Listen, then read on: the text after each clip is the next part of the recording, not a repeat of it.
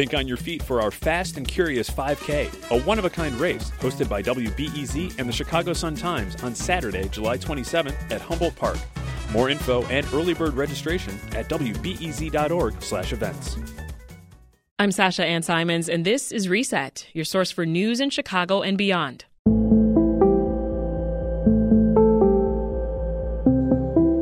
Half a million people in Puerto Rico still don't have power or water, 3 days after Hurricane Fiona slammed into the island.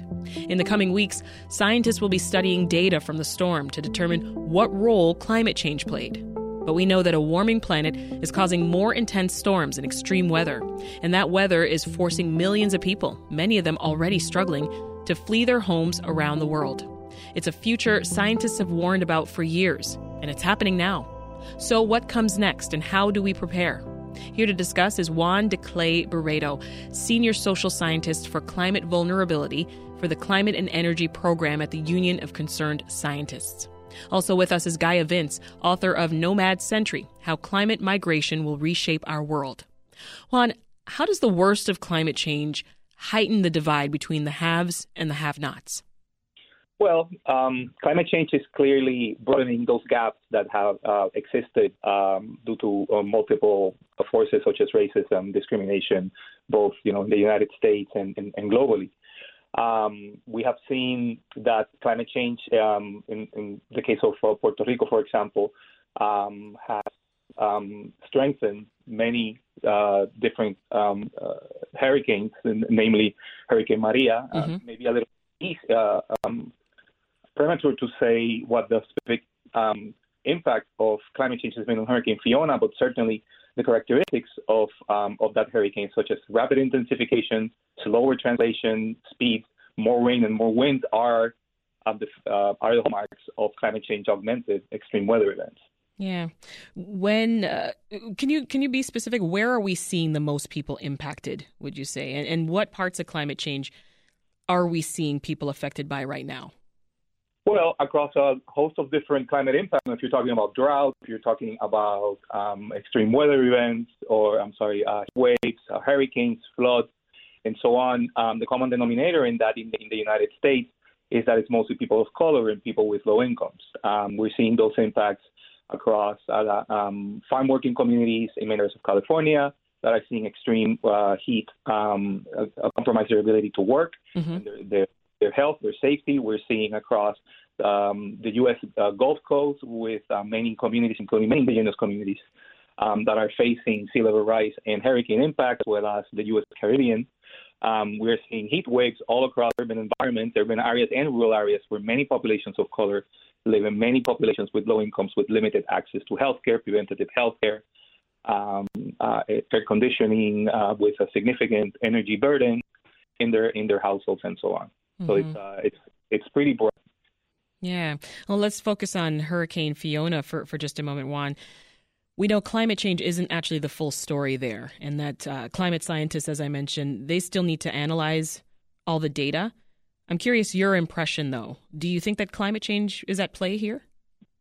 Well, certainly climate change is one of the big factors that are framing how much more strong these impacts or these hurricanes can get and can be. But it's also, like you said, it's not the full picture. Yeah. We have Hurricane Fiona landed on Puerto Rico 1 day shy of the 5th anniversary of Hurricane Maria in 2017. And what we are seeing is that many of the lessons from Hurricane Maria were not heeded by either the federal government or the Puerto Rican government, where the insistence on not rebuilding the electric grid in a way that would be resilient to future climate impacts and to wean ourselves away from fossil fuels that make island territories, more vulnerable to the price volatility of fossil fuels in the global markets, and also to the fact that those large power plants in Puerto Rico are located in coastal areas. Plus the failure to develop or restore a transportation and urban infrastructure that could withstand those historical amounts of rainwater paints a picture that it's the combination of climate change with a deal of mismanagement and lack in an unwillingness to recognize and tackle the climate crisis problem. Gaia, let's bring you in here. When we talk about climate change, we often talk about adapting to it, right? So can you remind us what that means? What is adapting to climate change? And at what point are people just not able to adapt anymore where they live and they just have to move? Yeah, of course. So as one said, climate change is a threat multiplier. So people who are already vulnerable because they're poorer or they're discriminated against in society or economically in some way, due to their skin color or because they're migrants, various reasons, will be most impacted. And the climate is changing. The world is getting hotter. That means that there's a lot more energy in the system. So weather events become much more energetic. Storms are much more damaging. Heat is much more intense and lasts for longer. Droughts and flash floods can wipe away infrastructure. So we've heard a lot about mitigation, about the idea that we cut back our carbon emissions so to prevent the future heating of the planet and this terrible impact. We can't prevent what's already happened. It's, we've already emitted a lot of carbon into the atmosphere. The temperature of the planet is already at least 1.2 degrees above the pre-industrial average. And we're seeing the effects in Puerto Rico, in Pakistan, across the west coast of the United States, across Europe all summer, China, everywhere.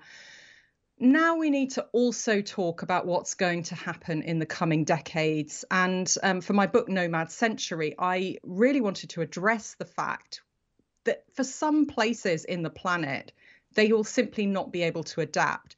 So there are certain things we can do. There are lessons we can learn. We shouldn't be building, as Juan said, we shouldn't be building infrastructure, housing in vulnerable areas. I mean, in some places, there's very little choice. If you can't build there, you have to move. And that is what we're facing in the coming decades. We're facing huge movement. There's a tropical band running around the equator, which is going to become increasingly uninhabitable. Also, coastlines, rivers, many cities will be, at least part of them will be uninhabitable for at least some months of the year. People are going to have to move. Juan, Maria was a Category 4 storm, and the Trump administration, if we recall, did not respond and provide resources to help the residents recover and rebuild. How did that impact migration from the island? Well, I think the immediate aftermath of Hurricane Maria, the disaster situation, the humanitarian crisis that unfolded, and also the earthquakes that followed in Puerto Rico in 2020 accelerated a process of out-migration and depopulation in Puerto Rico. That had started probably a good decade or two before, right? Whereas the Puerto Rican population pyramid has basically been inverted. It's heavy at the top with lots of elderly people and persons of productive age or working age, such as, for example, my sister and her husband, for example, have left the island to pursue a different life in the United States. And so that combined with also the exodus of healthcare professionals as well, the fact that Medicare, Puerto Rico, Medicare benefits are lower than in the United States, and a whole host of other structural, social, economic, and political factors are leaving Puerto Rico very, very vulnerable, with very vulnerable populations. I haven't seen yet, after Fiona, a mass exodus of people in the airports to leave the island like we saw in the first immediate aftermath of Maria, but that doesn't mean it won't happen. I mean, it's still a humanitarian crisis situation that's unfolding over there, right? So it's a little bit early to tell. Gaia, there's this history of the U.S. government giving temporary protected status to folks who come from countries that have experienced natural disasters like this. Do you know of this kind of temporary visa program existing elsewhere, other countries? Yeah, I mean, there are many countries around the world that issue these, but what we're going to be facing over the coming decades is something much greater than temporary emergency situations. We're going to face, Puerto Rico is a tragedy, and it will issue forth migrants, some of whom will return, some of whom won't. But increasingly, Puerto Rico will actually become largely uninhabitable, as will New Orleans. There are places, globally, the number of people exposed to coastal flooding at the moment is around 250 million people a year. By 2050, that will be 1 billion.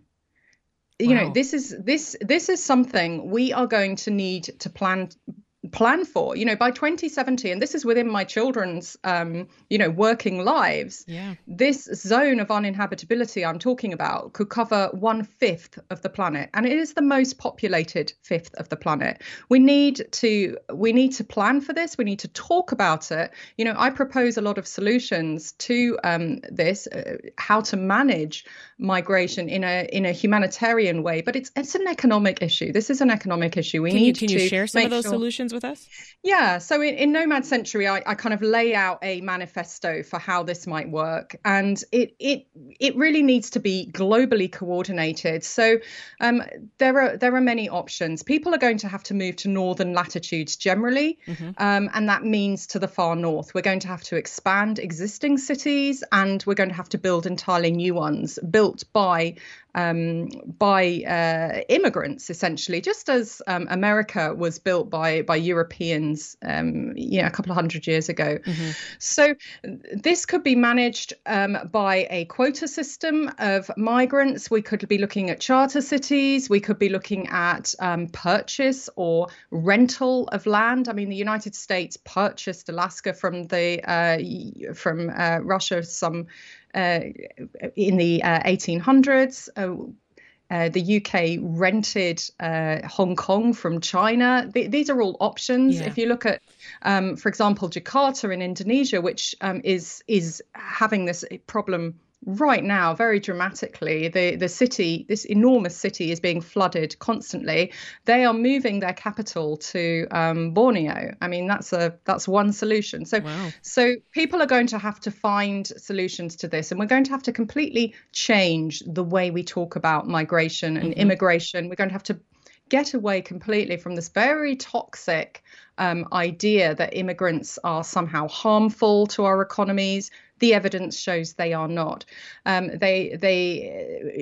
These are people moving generally for work, and they move to where the work is. If we manage it properly, these could be new, inclusive, prosperous, healthy cities of the future, sustainable. The next coming decades are going to require an enormous transition in everything, a transformation in our food, our energy systems, our infrastructure, a complete and where we mindset live. shift, for sure. Absolutely. For sure. And among that, we have to rethink how we move people on this planet, because migration is inevitable now. The degree is not, but it is inevitable. And how we manage it is going to set the next few decades.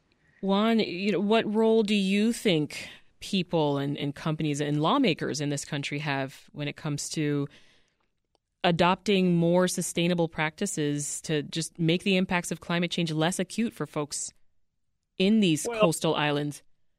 Yeah, I think that in regards also to what Guy is saying about displacement and forced migration due to climate change, well, we have to talk about those impacts and how to manage, the sort of inevitable outflow of people.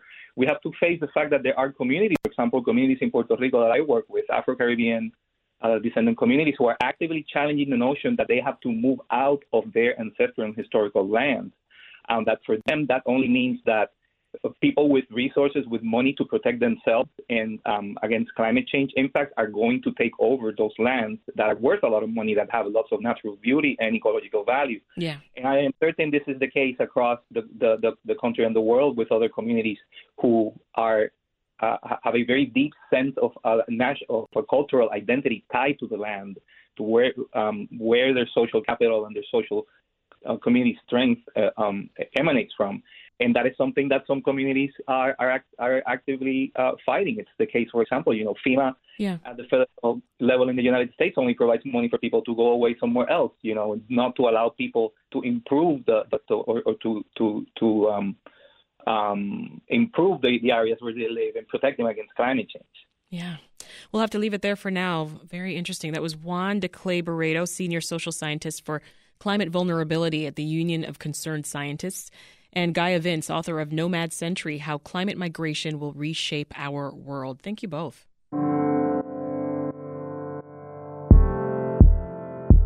This episode of Reset was produced by Linnea Dominic. It was mixed by Ethan Schwab. If you want more great interviews and conversations, then consider subscribing to this podcast. And don't forget to leave us a rating. I'm Sasha Ann Simons. We'll see you tomorrow.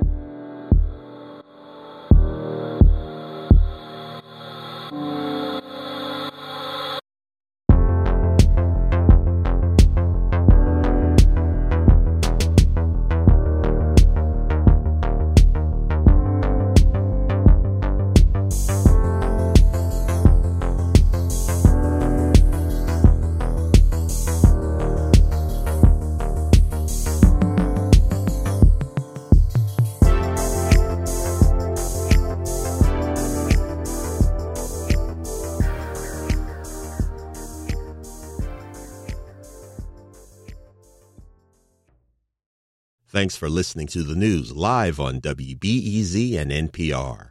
The WBEZ stream sounds great in the kitchen on your smart speaker and anywhere on the WBEZ app. Listen every day.